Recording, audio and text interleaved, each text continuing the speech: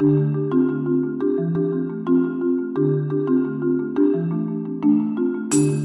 to Human Rights A Day. My name is Stephen Hammond, and I'm reading from my book, Steps in the Rights Direction, 365 Human Rights Celebrations and Tragedies that Inspired Canada and the World, which can be found on my website, stephenhammond.ca, and that's Stephen with a PH. On December 3rd, 1992, the United Nations declared International Day of Disabled Persons.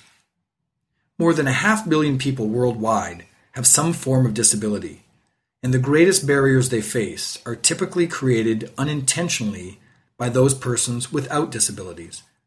That's what inspired the United Nations General Assembly to declare 1981 the International Year of Disabled Persons, later expanded into a decade from 1983 to 1992.